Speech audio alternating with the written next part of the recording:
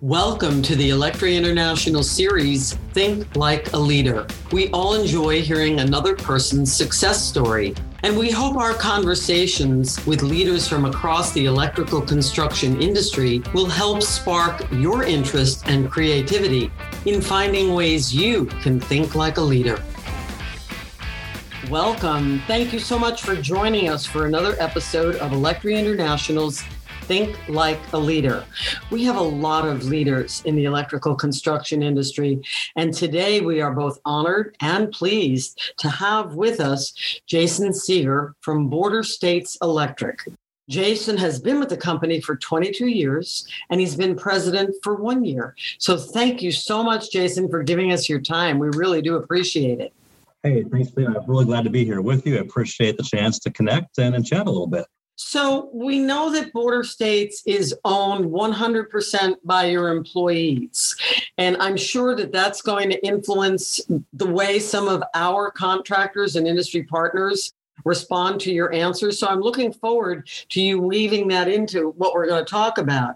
I noted that your company website talks about the fact that the way you provide value to all of your customers is to deliver innovative product and supply chain solutions. So with that as the backdrop, can you tell us what some of the major changes have been that you and your team and your employee owners have seen in the supply chain over the last 5 years or so?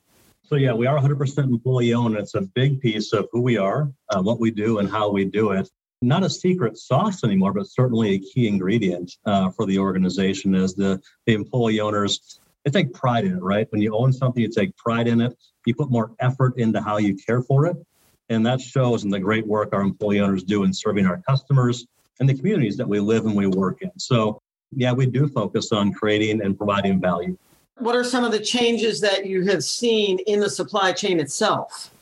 Yeah, so interesting year to be talking about changes, right? So much change over the last 12 months, specifically relative to the pandemic. Could be social unrest, the supply chain constraints, as you're mentioning. I would say, for me, probably one that really stands out over the last 3 to 5 years is really information availability.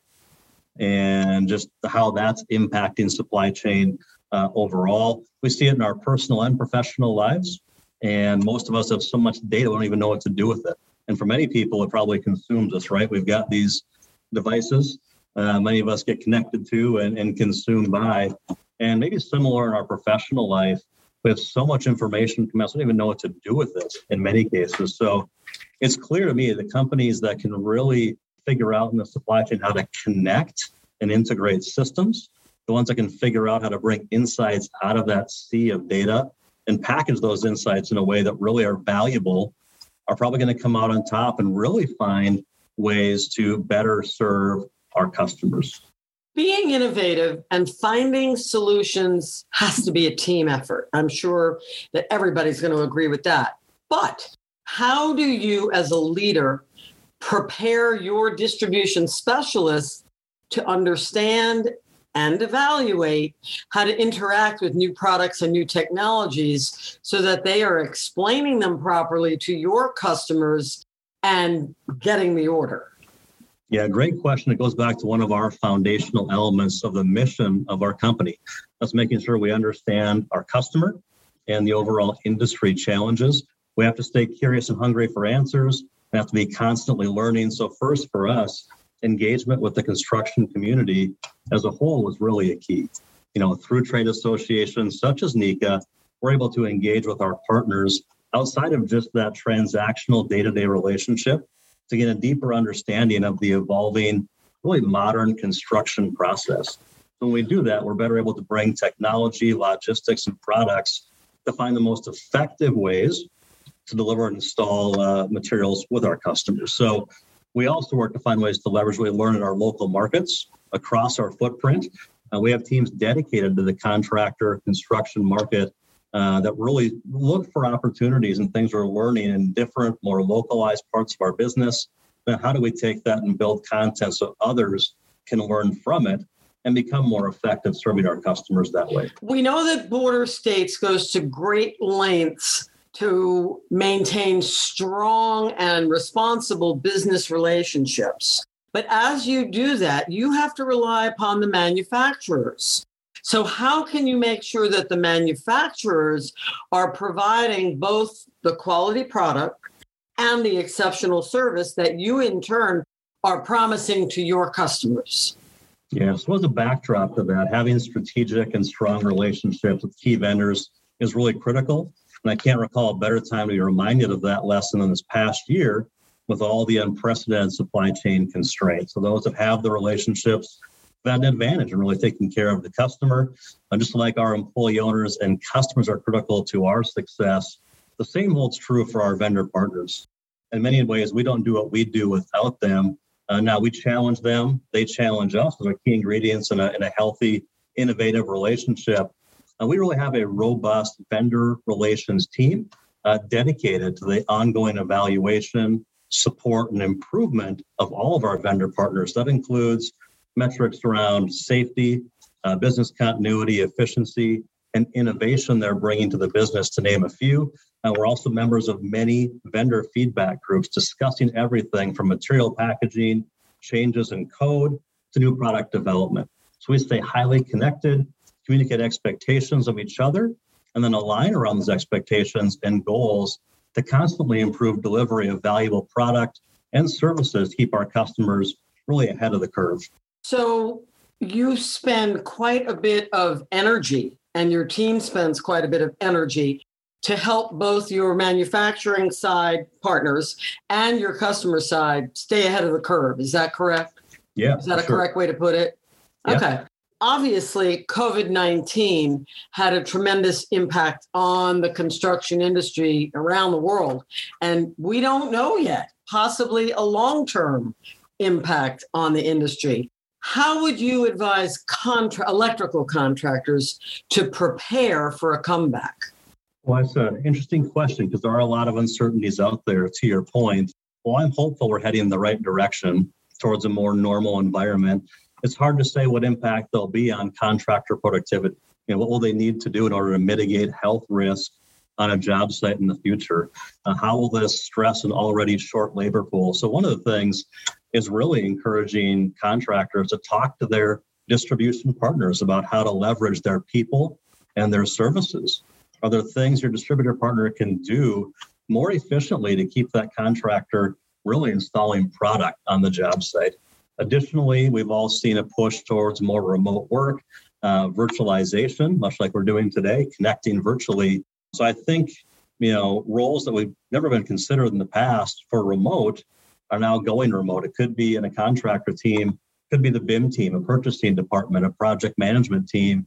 We see many examples of how maybe they've actually increased productivity and flexibility over the last 12 months, really not even saying anything about the expanded potential recruiting pool that creates. So I think one of the biggest maybe opportunities for contractors is really prepare to have that a detailed plan for how those roles will function in the future to reduce the amount of stress around the unknown for their teams.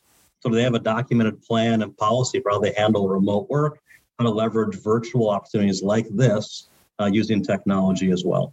So is it fair to say that this might be an unintended positive consequence of what we had to do simply to survive during the pandemic and now take it forward to the next step? Is that what your company is doing to prepare itself? Yeah, I know for us it has been, Carolyn, for sure. It started out probably as a challenge and everyone looking around going, well, I'm used to meeting that person face to face. We need to meet and talk through this. We couldn't do it, right? So we were forced into communicating differently. I will tell you, I think we found new ways to do what we used to do. They can't replace, the value of a face-to-face conversation, that connection, that communication, but it certainly will find ways to enhance certain pieces of the business that we can do virtually. Frankly, it's interesting too. I don't use this very often anymore. Most of what I do is, via Teams or Zoom, where I can see somebody, I can see the face, I can connect even more effectively than I was in the past. So we're trying to leverage that to improve communication, reduce some cost along the way as well. And it's really improving our engagement and culture with leaders across our company. When you think about border states over the next 3 to 5 years, do you see it growing in terms of both its market and geography? Yeah, good question. There's probably a few places of growth for us in the future. First is in existing geographies and markets, just simply taking care of our customers in those existing markets. So it could be small, mid, large contractors. We do pretty well at taking care of those individuals in our existing footprint. I anticipate we'll be able to grow some market share as we elevate service and exceed their expectations in those existing geographies. We'll continue to be active with contractors that are doing work in different parts of our footprint and sometimes outside of our existing footprint. We'll follow a customer where it makes sense for both of us to really service their needs on a project basis. We'll continue to find opportunities to do that. And I imagine the acquisition market will probably see some increased activity, at least on the distribution side, as the economy comes back, as the dust settles from the pandemic. So as we always do, we'll be on the lookout for acquisitions that make sense, that can help us really better serve our customers and become more valuable to our vendor partners as well. Sometimes we hear people say, when they hear about a company that is an ESOP company, they'll say, it's too difficult, too much planning, can't get everybody on the same page. How do you take steps to cultivate leaders when they are, in fact, your owners? Oh, that's an interesting observation. And I have heard some of that. Even internally at times, we plan quite a bit. But I think people assume that planning and execution and decision-making maybe are slower and maybe more challenged in an employee-owned company. I would tell you for us, it's the opposite. In fact, I think the benefit of being an employee-owned company is that it's inherent in our culture to be very transparent, very open, very communicative. There's a consistency of purpose, that really permeates across the organization. And when people know the why, they know the purpose, it allows them to connect, I think, more quickly and more effectively, and really allows us to change more quickly, manage change more effectively, and adopt plans that can move us forward. So once we decide on a plan, everyone knows their role and how we're going to execute the plan. You still have to have the right culture, the right foundation to make that happen. So, specifically for us, Carolyn, we meet with company leaders every other week, every leader in the organization, every other week with our top leadership. And we just talk about different things in the business and things that are going well, opportunities for improvement. We have monthly employee owner meetings where we share results. We all connect around a common message through a company video. And we hold town halls consistently to collect feedback, making sure we're hearing, feedback from those that are really taking care of customers on the front line, things that are going well, things we've got to focus on to better support their experience taking care of our customers. Now, we know you've been with Border States 22 years. So along the way, somebody or a couple of somebodies had to identify you and your leadership traits, or you wouldn't be where you are today. I think that's a fair thing to say. So what are some of the traits that you look for as you identify and then go to nurture and cultivate future leaders for Border States? I love that question. If you look at our business, we talk about there being really two things that truly allow our business to succeed in the future. So a thoughtful and innovative use of technology, and even more importantly, our people. And so first, I don't think there is maybe one set of traits that defines a successful leader. There's probably some common things that many of them have collectively, at least to some degree. So for me, I think about people who can build trust and create a connection. You have to be able to connect with people, someone who can be a servant and show they really care. The old adage, I'm sure, people who, they don't care how much you know until they know how much you care. It's absolutely the truth, and it's critical for us. I want people who are willing to fail, willing to make some mistakes, but then be vulnerable in how they learn from it and really apply that to the next time they're in that same situation. So that's really critical for us as well. I want people who are willing to make decisions, stand behind the decisions. Someone who's willing to be accountable and really own decisions that they do make. And I want someone who shows up and really wants to make a difference. really they believe they can make a difference in their attitude every single day. If we have those common ingredients, we've got a great starting point for, I think, a fantastic leader in our business and in the whole channel, the whole industry. Has Border States' involvement with Electri International had an impact on the way you and your team approach your business strategy? I think it's had a tremendous impact since joining. I think the impact is growing. So we talk about how we want to deliver products and services to make our customers safer, more efficient, and more profitable. So being involved in Electri, as an example, helps us understand not just the challenges our industry faces, but allows us to participate in research projects that help find solutions that really put us in a place to deliver on those goals. And don't underestimate how much easier it is to drive change in our business.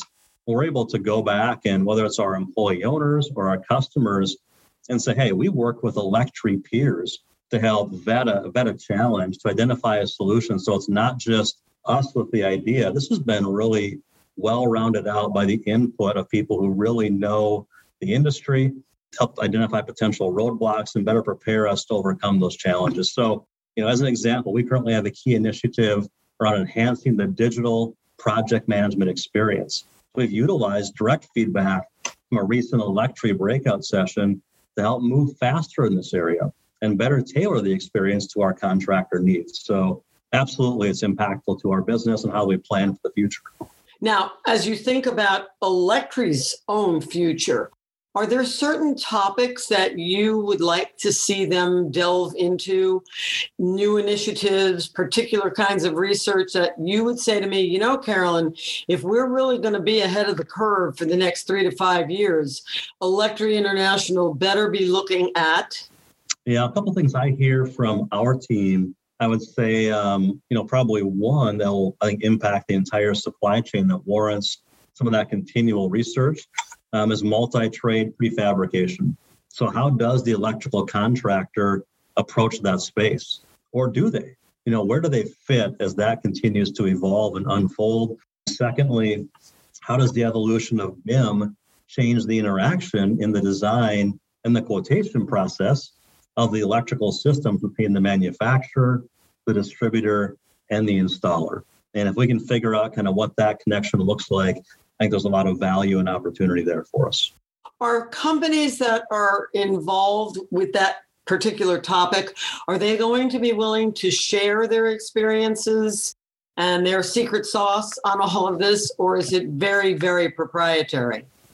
Boy, I think like a lot of things, you're going to have some folks who probably see it as highly proprietary and some who are going to recognize the criticality of coming together to shape this for the good of the electrical contractor and how we serve the electrical contractor. So probably going to have both sides of that, Carolyn, and I'm hopeful we can be, part of the process to figure out those challenges with Electri and with those contractors as well. Jason, what's the best piece of professional advice that you ever received that had an impact on your ability to be a really good leader? Well, I've been really blessed by being surrounded by just a lot of amazing leaders in the industry throughout my entire career. I've received some fantastic advice. Some that was easy to receive and some that was a little less easy to receive, but all needed and appreciated. I'd say it is probably not as much the advice that has most shaped me as a leader, not what people have said, but what they've done that's really shaped me. So the example of those leaders, watching how they navigate and make decisions, how they treat people has absolutely shaped me.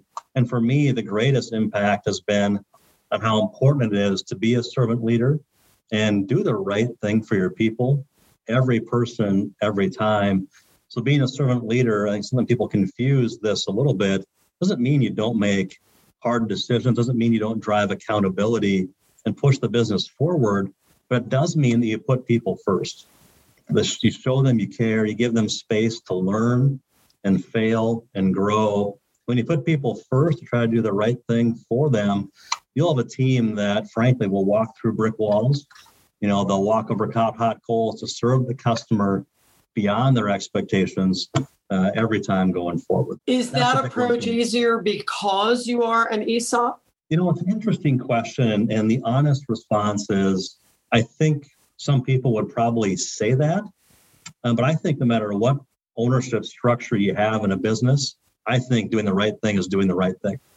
Whether you're an employee-owned company, you're otherwise privately held, you're public, I think doing the right thing is doing the right thing. Now, are there elements of employee ownership where I think that's more embedded in there and they get that faster? Yeah, you still have to do the right thing. If you were giving one piece of advice to any member of our audience who's out there today, and you wanted them to know something that maybe took you a long time to learn, but perhaps would help them to be able to get there, to get to the result faster, what advice would you give to other members of the electrical construction industry, whether they're on your supply side or whether they're contractors? Is there something that you say, without this, you will not succeed, but with it, the sky's the limit?